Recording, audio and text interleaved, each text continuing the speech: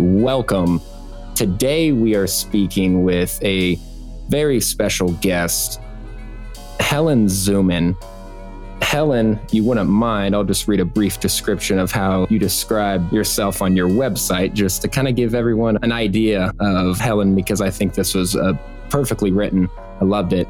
It says, Helen Zuman is a tree-hugging dirt worshiper who devoted to turning waste into food and the stinky guck of experience into fertile, fragrant prose. She is also the author of Mating in Captivity, a memoir of her 5 years post-Harvard in a cult with a radical take on sex and relationships. What I've read from you, Helen, I think that was a perfect description. I loved it. And if you wouldn't mind, just kind of talk about your experience here as a writer and what you're currently working on. And of course, Mating in Captivity as well. Sure. Thank you for that introduction, Ben. So currently in the realm of writing, I am working on a novel tentatively titled Common App. It is set in 2024 during the US presidential election. And in this world, the two major parties have merged into the Republicrats, and then the upstart party is called Dirt First! ! Continuing the theme of dirt worshiping. And the protagonist is an editor of college application essays, which is something that I did for about 7 years. I don't do it anymore. And she has the chance to influence the election when she is assigned to edit the common application essay of the Republican candidate's son. So there's some leakage involved, there's some shenanigans, and there's also a subplot involving the Scots against the English, even though it is set in the United States. And there's revenge and stuff like that. So that's my current project. And then, of course, Mating in Captivity, my first book, a memoir, came out in 2018. And like the description says, is about my 5 years at Zendik farm. And really my purpose in that book, it was certainly the process of writing it was one of composting the experience for me. But as far as, what I wanted to give to readers, at the core of that was just like an immersive experience of coming along with me on this really improbable journey, but just like being with my character step by step, beat by beat, as I enter this world and look around and, make assessments of it that aren't necessarily accurate, and then stumble along into, all kinds of catastrophes, but, also revelations at the end. But just to create an experience where people who have never had this kind of thing happen to them could come along with me and imagine how really this could happen to anyone. Yeah, and that's an incredible, I think, gift to give back to the world of writing as well, because like you said, not many people have had that experience. So to be able to convey that through your work is just incredible. And I love that you said composting the experience. It was somewhat of that for you. I think that's a great outlook on that. To dive into your experience there on Zendik Farms, what was the initial thing that maybe caught your attention or piqued your interest with the farm itself? Yeah, so I found Zendik in a book called The Communities Directory. This was back in 1999. And I had been on a quest, in the few months since I had graduated from college with a grant to explore intentional communities. I've been on a quest for a place to be, a place to belong, a place to go back to the land and learn homesteading skills and stuff. And also I had majored in visual art in college, and I was into writing, and I was kind of looking for a longer term replacement of this super awesome co-op house, sort of the hippie house that I had lived in my last year of Harvard. So when I read the description of Zendik Farm in this book, some of the things that caught me were they had a farm, they, took care of animals and grew food and built their own buildings and stuff, but they were also, into the arts. So I saw this as a place where I could, combine my current interests with learning new things. They also said they had the youngest average age of any community in the world. I had no idea how they got that statistic, but I believed it. And I was like, yay, continuation of college. And then from there, I checked out the website. There was just sort of this air of like darkness and intrigue and mystery to it. That was one thing. And there was also this essay. Well, I don't know if it was called The Big Lie, but it was about the big lie. It was about this idea that everybody is lying to each other all the time, that in the deaf culture, which is what Zendik called the outside world, no one could ever be completely honest with each other. And so it wasn't just outright lying, but lying by omission and lying by just being fake and being nice and didn't really feel that way. And that just really resonated with me. I was, feeling somewhat lost post-college, but I think, even before that, I had for a long time had the sense of being an outsider and just being, really, really aghast at how, everybody around me just seemed to be kind of feeding themselves into the world chomping machine without questioning whether that was really what they wanted to do with their wild and precious lives. From my research that I did, and in fact, I actually did happen to read The Big Lie myself. I found some of Wolf's work on this obscure website on the depths of the internet where they actually were publishing a decent bit of his previous work, at least what they alleged to be his work. And I did happen to read that piece, which was quite powerful, I would say, to a degree. But what was the dynamic there power-wise, since Wolf was gone and passed away by the time you were there? Yes. Wolf died in June of 99, and I arrived in late October of 99. So he had been dead for a little while by then. So Errol, his widow and the co-founder of the farm, was very much in charge. I mean, the two of them had run the farm together when he was alive, and he had been very sick and feeble for the last, few years of his life. So my impression is that, she had been sort of moving into the position of sole leader, for a while before his death. So she was in charge, and her daughter, Fawn, I call Fawn Swan in the book, but she is kind of a public figure as well. So Errol's daughter, Fawn, was also, had quite a bit of power. And there was an articulated hierarchy involving levels, 6 or 7 levels. Everybody wore a colored wristband indicating their level. So it went from the family at the top, they had purple wristbands, and that was, Errol and her blood family, and a bunch of other people who had, some of whom, had been in relationships with Fawn. That was a way up the hierarchy, or just had been at the farm for a really long time and were sort of integral to its working. And then way down to the bottom, which was green for Zendik Apprentice, which was, people who had just arrived. So the power was very much, concentrated at the tippy top, and then sort of filtered down through these levels. To you, is that fascinating, considering some of the principles and philosophies that they followed from Wolf, to the point where it's like you guys are, abandoning what you refer to as the death culture, and which is a system that's very much based in hierarchy. I think that's easy to assess.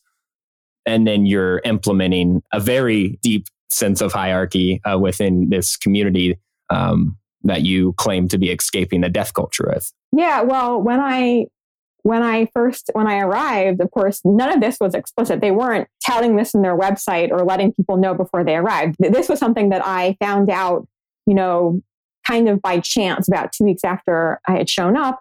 I had also just recently given the farm all my money, like what was left of my grant money, which was almost all of it, because I had been extremely parsimonious with it. So when I found out about the levels, I was just shocked and chagrined and like, oh my God, what have I done? I'm trying to get away from ratings and rankings and having, like numbers put on my worth and my accomplishments. So yeah, it totally shocked me. And the longer term Zendik, who I initially expressed my concern to, just was like, well, you're only seeing it that way because of your competitive conditioning, but it's really not that way, because she just basically told me it's not a hierarchy, because it's coming from a totally different place. And it's just that, people who have been around longer, they take more responsibility, but just sort of throwing it back at me that I was making it seem this way because of the corrupt place that I was coming from. And I didn't immediately change my mind about it. I still felt like this is really weird and doesn't quite add up. But I was bought in, and I wasn't going to just leave after making that huge investment.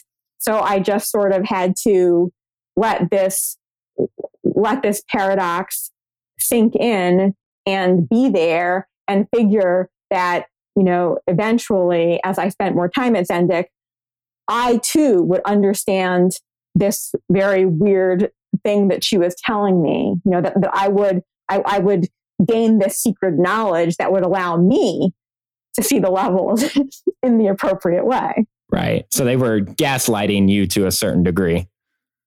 Yeah, definitely. And that's, strange in its own sense. In terms of, you mentioned, that was kind of like the first person you brought that thought to, and, she kind of just threw it right back at you. Other than that person, was there anyone that you found as, a true confidant within the community initially, like in terms of allies, so to speak, in this system of hierarchy? I think throughout my time at Zendik, I always felt freer to speak my mind and sort of tell my truth to people who were below me in the hierarchy, because I eventually moved up at least a little bit, or who were on the same level as me, because I wasn't worried that those people, were going to bring me up in a meeting or get me in trouble for some impure thing that I had said. But that didn't necessarily translate into having a confidant. I mean, maybe to some degree sometimes. There was one woman in particular who came to the farm a few years after me, and we became very good friends. And I felt really at ease with her in the sense that I wasn't worried about her, tattling on me or getting me in trouble. But I don't know that really ever translated into voicing my doubts or my experiences of dissonance with regard to how the farm was run. The only way I would have voiced those things was in a context of like, I'm having this terrible thought. It's gnawing at me. It's distracting me. I want to get rid of it. I want to confess. Yeah, I don't think I ever really got to the point where I was like, oh yeah, like this fucked up thing just happened. Can you believe it? Yeah, I definitely feel like that's where part of the power struggle, to jump in for the first time here. One thing that I keep going back to here while you talk about the hierarchy is, what is that hierarchy transition like between levels? Do you have like some kind of like one-off conversation? Do they bring you in like an interview sort of setting? Is it public? Well, so the official hierarchy only lasted for about 11 months after I arrived. It was dissolved in late September of the year 2000. But so I didn't have a lot of experiences of, changing levels. But I think the one experience I did have, it was some sort of a group, I think it was some sort of a group conversation. And so I had the green wristband, and then the next level up was Core Apprentice, Core with a K, which was a brown wristband. And as I recall, there was some meeting, and someone higher up asked those of us who had the green wristbands whether we thought we were qualified to move up. There were lists of criteria for each level. It's just that the criteria, it was all mumbo jumbo.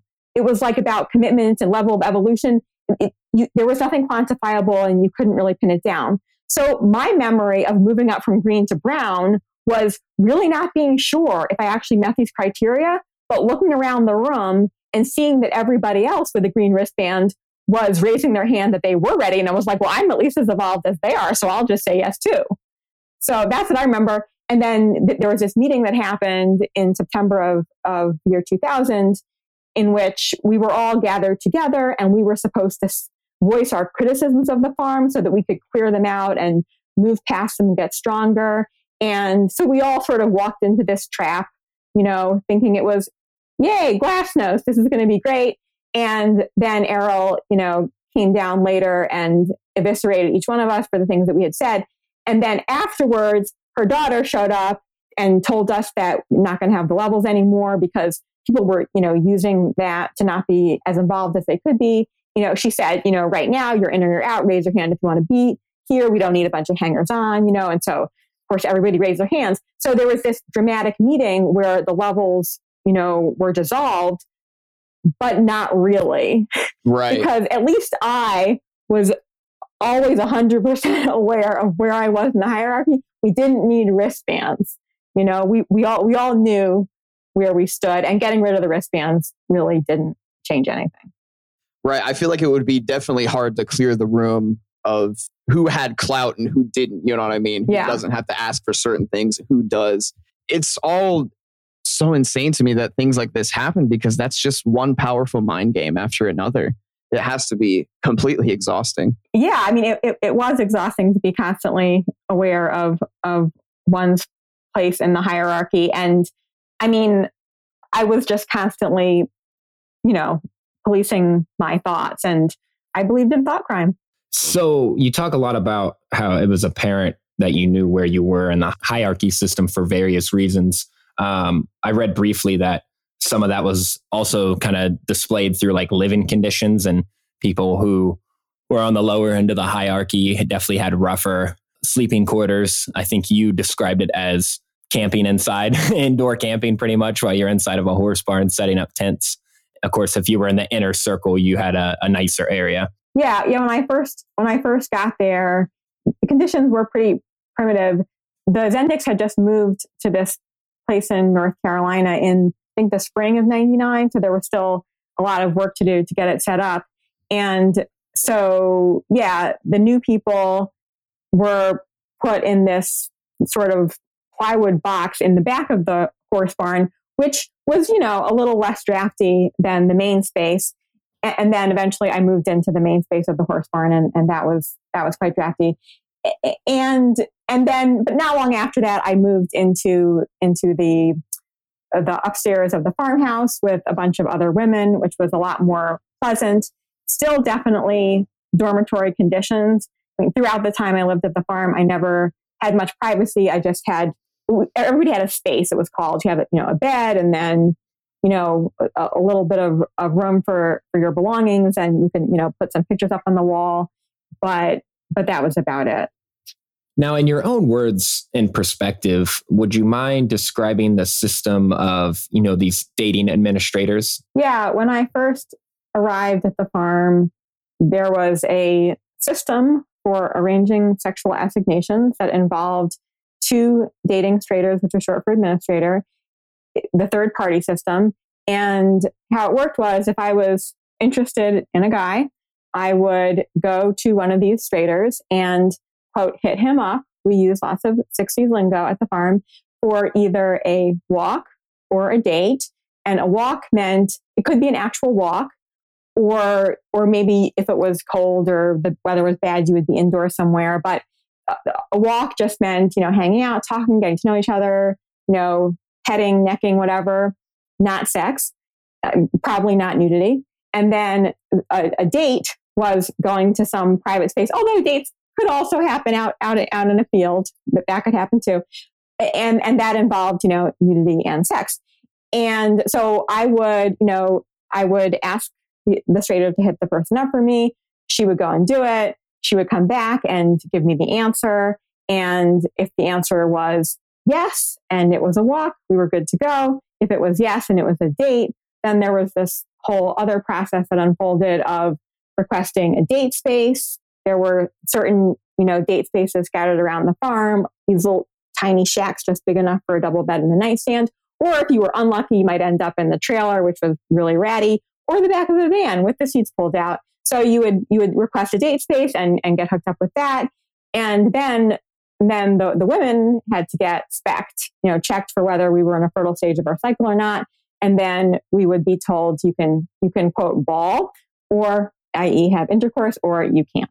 And what does that do to you? I mean, psychologically at the time, in terms of your view on, sexual relations?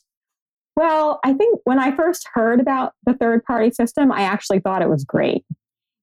I thought it sounded like a fairy tale, because I came to the farm a virgin. I had a couple sexual encounters when I was out traveling very far from home. I didn't feel comfortable kind of acknowledging or expressing my sexual self around, my friends or my family. It seemed like something I had to hide. And I wasn't terrible at flirting, but I certainly wasn't good at it. And so when I heard about this system, I was like, great. Like I have allies, there's a setup whereby someone else is going to help me to do this thing that's really hard. And also, here, sex and sexuality are a part of life. So I was all for it. I think, in retrospect, of course, when I look back on it, I can see, all the ways in which the system was just, set up to control people's sexuality, even down to this sort of symbolic penetration of the woman by the group, before she even gets to, go and have sex with whoever she's getting together with. So it's very involved. Yeah. And it's not that everybody knew everybody's business, but everybody could know everybody's business. Like you were not going to keep it a secret that, you were involved in so-and-so, involved with so-and-so. Everybody had access to all the information. It's very interesting dynamic. It's tough for me just, from a completely different experience than that with that subject where it's hard to relate. So I find it fascinating here you talk about it. Through research that I did, and I don't know what you could speak to this, if anything at all, but, I kind of heard some rumors of Wolf maybe when he was around influencing his power to manipulate certain women in particular on the farm. Do you feel if any of that holds any weight, or if you had heard anything in relation to that? Yeah, I mean, my understanding of Wolf's sexual scene was that he pretty much, had sex with like most, if not all, of the adult women on the farm. And he set that dynamic up for himself. We were not allowed to use condoms at Zendik until about 4 years after Wolf died. And my understanding of why that happened was that Wolf didn't like to use condoms. And if he was going to get together with anybody, he didn't want to have to use one. He wanted the responsibility for birth control to be on the woman. From what I've heard from various women who did have sexual experiences with him, like some of them loved it, thought it was great. Others, not so much, and my sense of the situation was, if Wolf wanted to get together with you, you weren't going to say no, and I'm just going to say, this is all from what I've heard, because of course I wasn't there. This didn't happen to me. This is just the best I can glean from other people, other people's reports. Absolutely. And in terms of addressing that question, that's exactly where we're coming from with that as well. It's all alleged in terms of things that I had found. So, I mean, it's just a consistent cycle of abusing power, just in different ways across the minds. The only thing I can really think of hearing that, I mean, I had read that a little bit in your book, and it still just, it blew me away to read. And then it blew me away just you explaining it yourself. It's just such a different idea, like what Ben said, than what we're used to. But I guess what I was thinking of was, did people usually just gravitate towards the same people? Was there like a long-standing thing? Hey, you can't go out with this person because they actually gravitate more towards this person? Or well, I mean, people did, form relationships at the farm. Of course, Errol was allowed to be monogamous and have as long a term relationship as she wanted, which she did. Once after Wolf died, she found herself a boyfriend and, kept him for quite some time. And then Fawn was also allowed to be monogamous for as long as she wanted her relationships to last.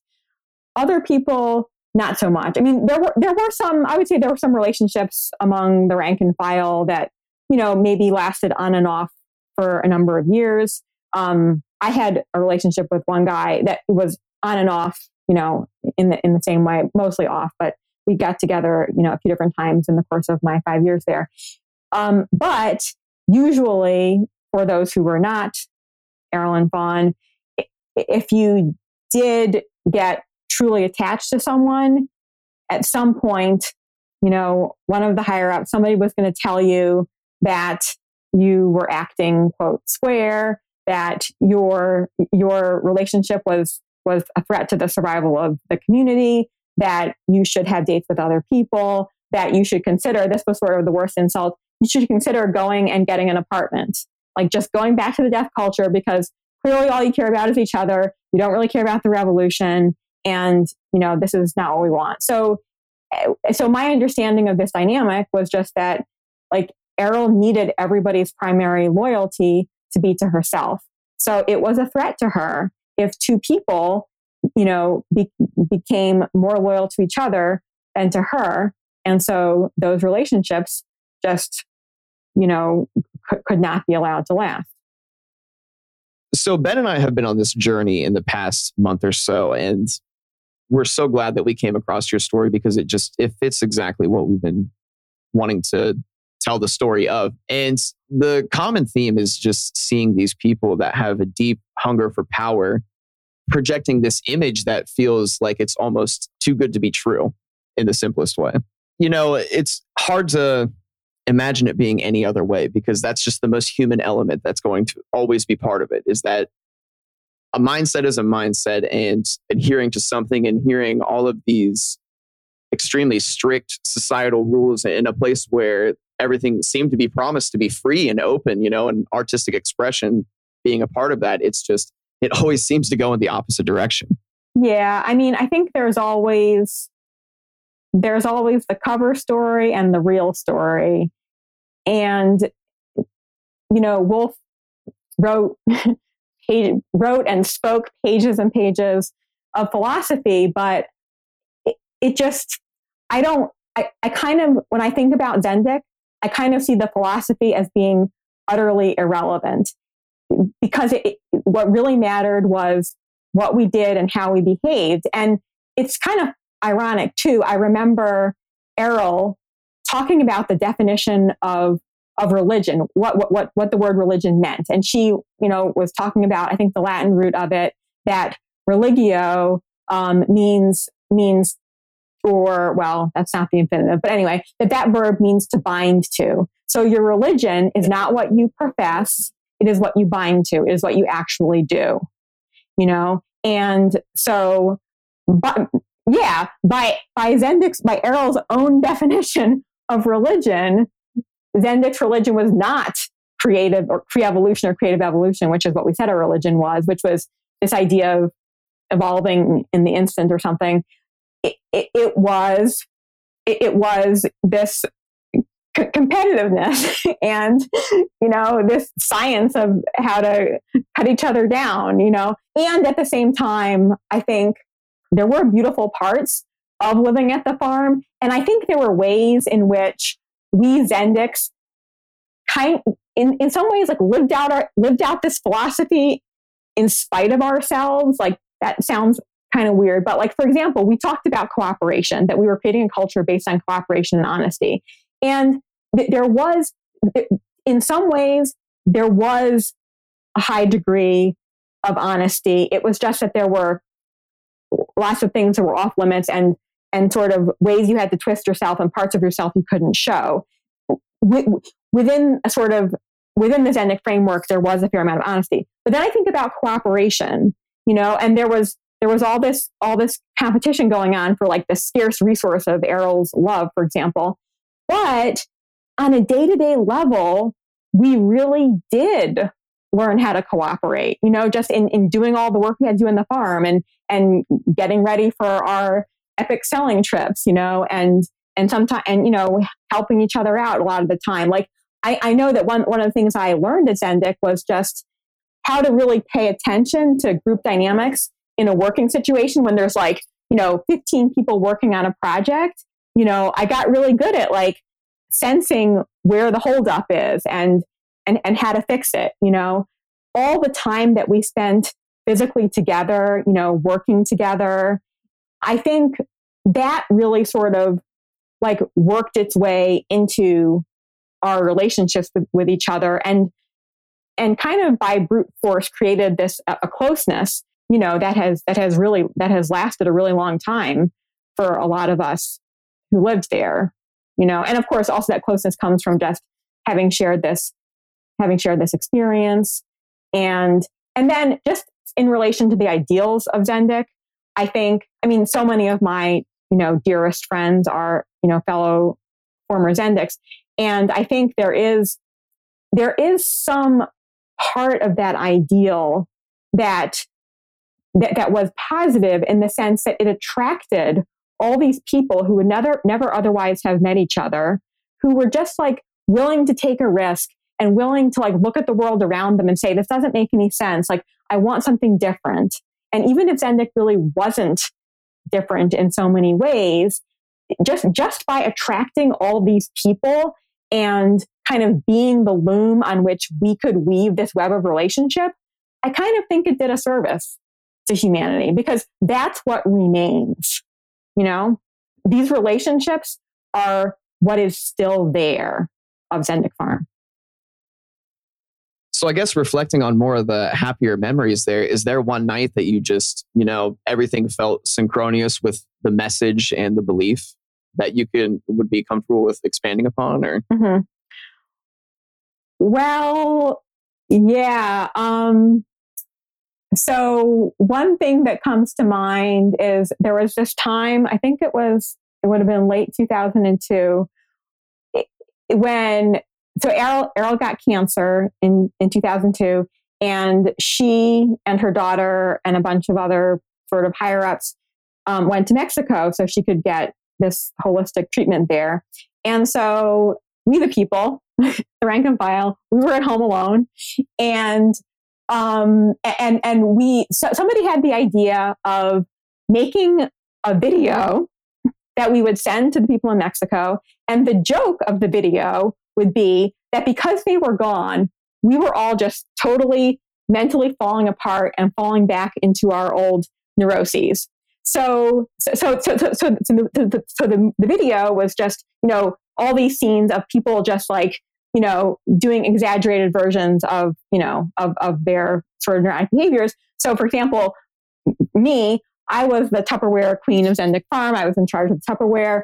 I was always getting upset with people when they would take the lids away and separate them from the tubs. And so my scene was like, I'm diving into the Tupperware cabinet and I'm finding that there are lids missing, and I just, totally lose my shit.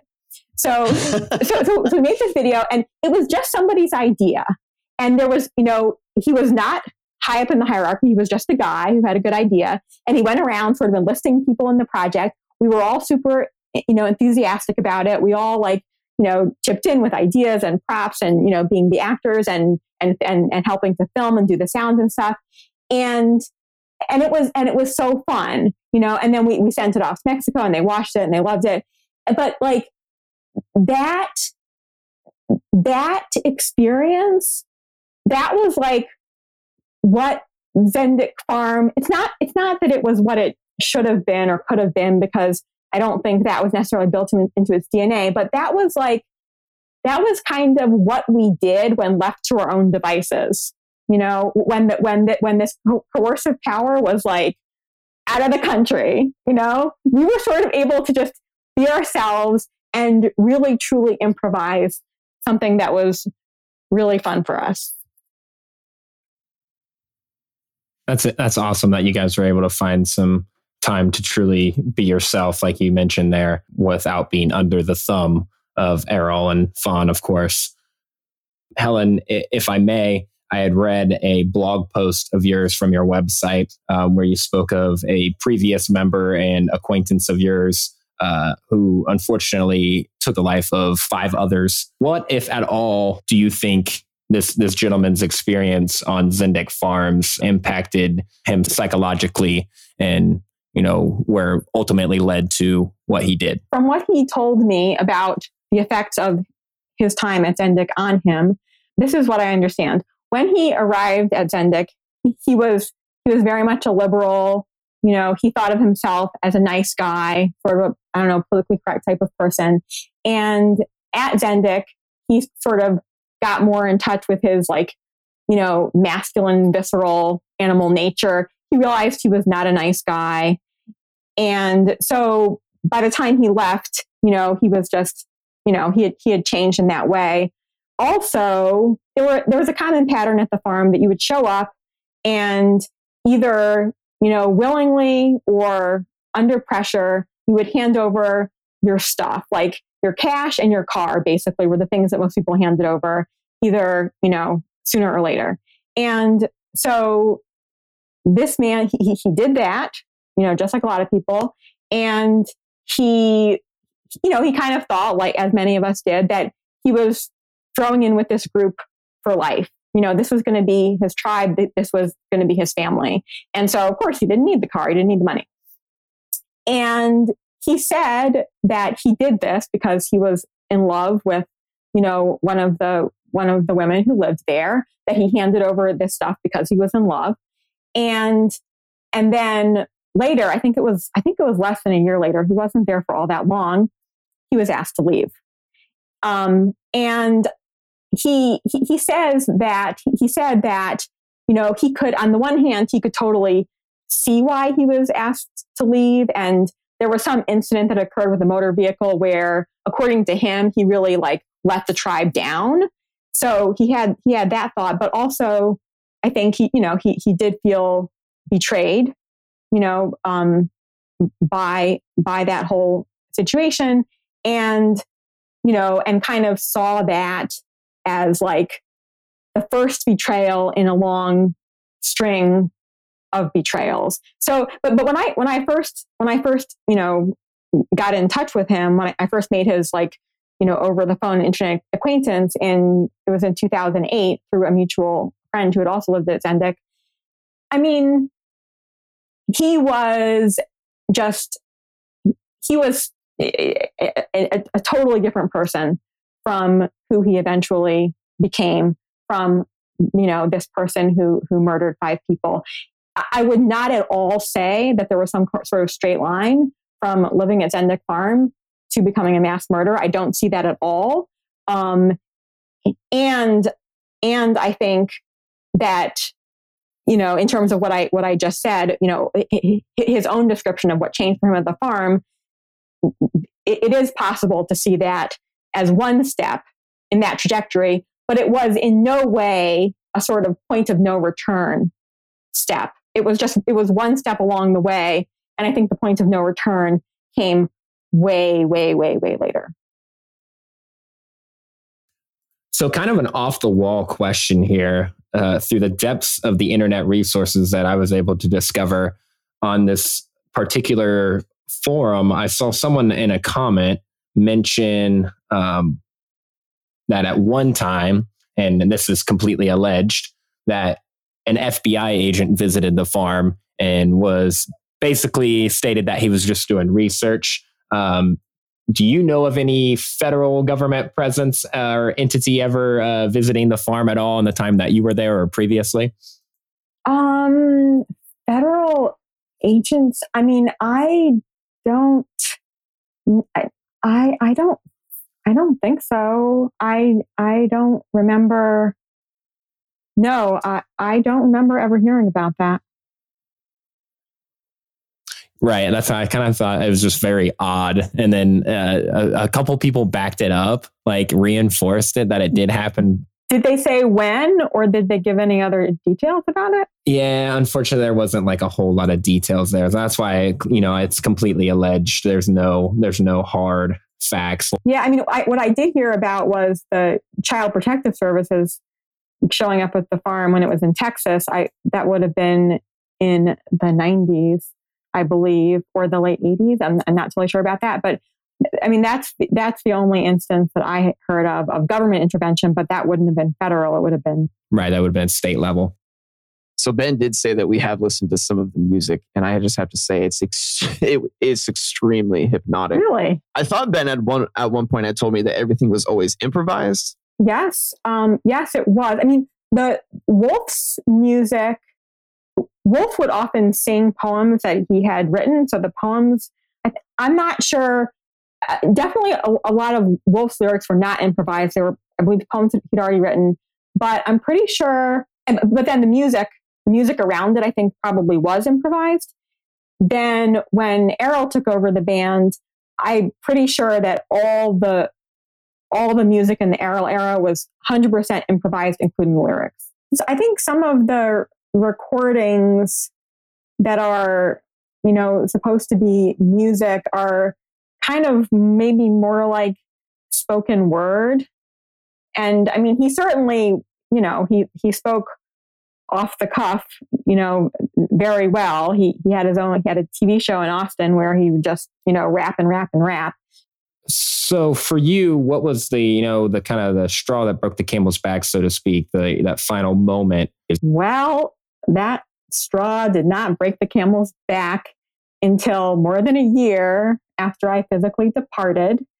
I did not leave the farm because I decided it was all bullshit and I had had enough.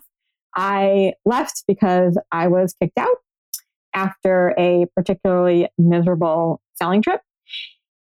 And so that was when I, physically departed. My mental emotional departure happened about 14 months later.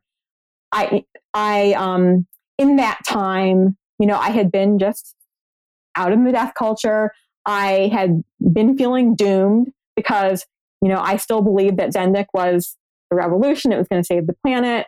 I was an utter failure for not being able to make it there. But in that first year or so, I had had to, make friends and take on new projects and, do things to make money to support myself. And so there was some degree of, like, on sort of a bodily level, some degree of acceptance of life in the outside world. But still, I felt like my life was basically wrong because I wasn't there. And I traveled around the world to, like, cut down my death culture fantasies, because I thought that if I went to all these places I had dreamed of visiting for years and saw that it was just the death culture there too, that would help me, be ready to return to the farm and fully commit the next time around. So all that was happening. I got back. I traveled. The farm was in West Virginia by the time I left, and I hitchhiked from there to California and then Arizona. And anyway, I traveled around the world before I came back home to Brooklyn, where I am originally from. But by the time I got back there, I was thinking, okay, well, now I should be ready to return to the farm. But I simply was not.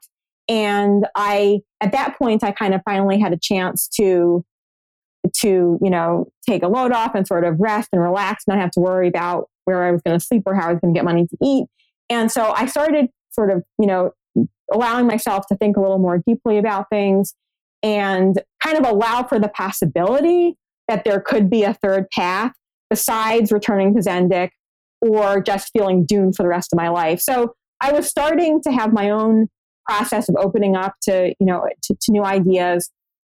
And then in very early December of 2005, a friend who had also lived at the farm and left about 6 months after I had was coming through New York, and we got together, and she had gotten the cult memo, and she passed it on to me. But sort of on a more basic level, like when she and I got together, the number one thing on my mind was, like, are you going back? Like, she had been a better seller than I had been.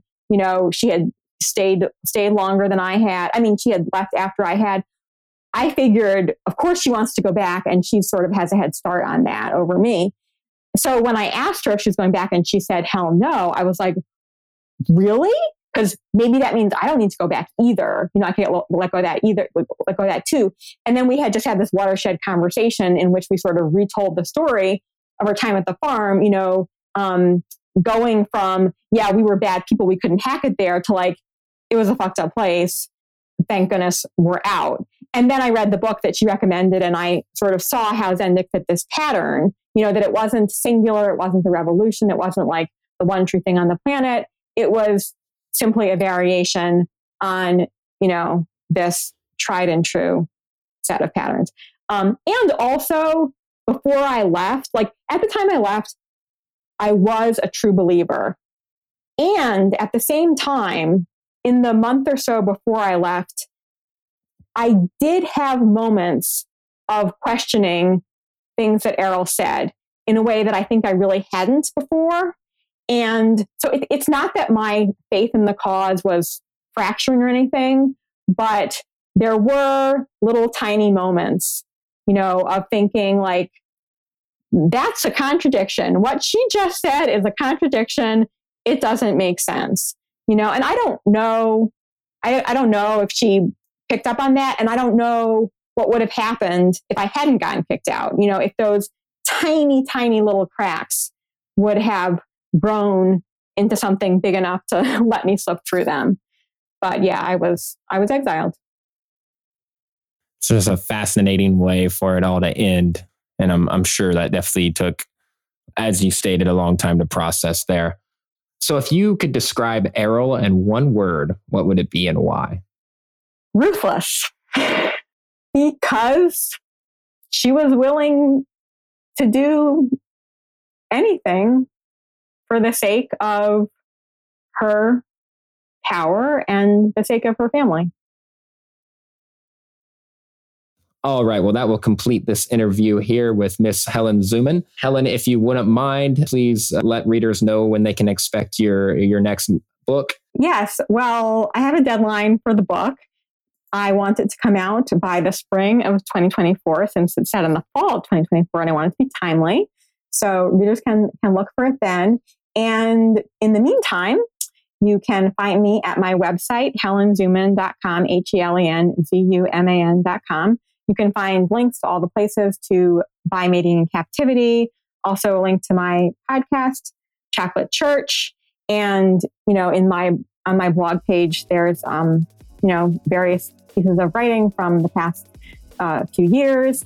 And please do go ahead and sign up for my email list so we can keep in touch. And when you sign up, you get, some bonuses from deep in my Zendik vault. And on the mailing list, you will hear things about cults and communities and Zendik and stuff, and also about life coaching, because now I'm a life coach. And so I bring that into the mix. And, and actually life coaching is really closely related to the cult phenomenon, because cults are all about stripping you of self-trust and having you use the power of stories against yourself. And coaching is all about building self-trust and using your storytelling powers for yourself. Well, you do phenomenal work, and we commend you on that. We appreciate you coming on today. Your story is absolutely fascinating, and we really were blessed to have you share that with us today and expand on your experience with Zendik Farms. As always, stay tuned with the DIP Podcast Network on all social medias at the DIP Network. Have a nice day.